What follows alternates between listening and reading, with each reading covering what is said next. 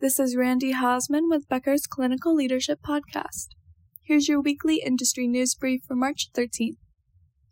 First, the Emergency Care Research Institute says the most pressing safety concern this year is the pediatric mental health crisis. The ECRI conducts independent medical device evaluations.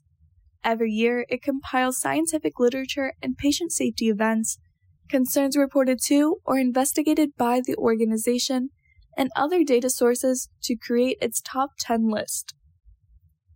In order, the following top patient safety concerns are physical and verbal violence against healthcare staff, clinician needs in times of uncertainty surrounding maternal-fetal medicine, impact on clinicians expected to work outside their scope of practice and competencies, delayed identification and treatment of sepsis, consequences of poor care coordination for patients with complex medical conditions, risks of not looking beyond the 5 rights to achieve medication safety, medication errors resulting from inaccurate patient medication lists, accidental administration of neuromuscular blocking agents, and preventable harm due to omitted care or treatment. Second, 3 patients at Christ Hospital's main campus in Cincinnati test positive for Legionella. The hospital has not identified where the patients contracted the bacteria. The hospital has increased water testing protocols and began investigating potential hospital sources. Currently, the hospital is using bottled water in patient care. It has also installed additional water filters throughout the hospital. Third, data from Harvard Medical School shows almost 25% of patients may experience an adverse event that could lead to complications with their condition, medication mishaps, or even death. The same study says almost a quarter of these adverse events are preventable. The answer to this may be technology. Medication mistakes like incorrect dosage and medicine is a common type of adverse events. Now, several systems use AI to identify patterns in medication reporting, logging, and detecting errors. Another type of adverse event is patient falls. Fall risk can be calculated, and other preventative actions include moving medication lower or scheduling bathroom breaks. Patients can also see their own fall risk. Surgical mistakes are another type of adverse events. Some prevention tools include the American College of Surgeons Patient Risk Calculator, or the University of Florida's AI-powered system, My Surgery Risk. These aim to prepare surgeons and project which patients might need more specialized care or who could be at higher risk for complications related to surgery. Stopping infections is another type of adverse event. Implementing use of quality and safety dashboards that work with EMR shows clinicians in real-time issues that may need to be addressed to prevent infections. Fourth, a new Florida bill would aim to stop nurse practitioners who have earned their doctorate from using the title doctor.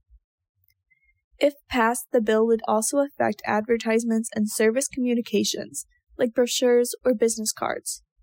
However, professionals with doctorate degrees like veterinarians, dentists, and pharmacists would still be able to use the title doctor.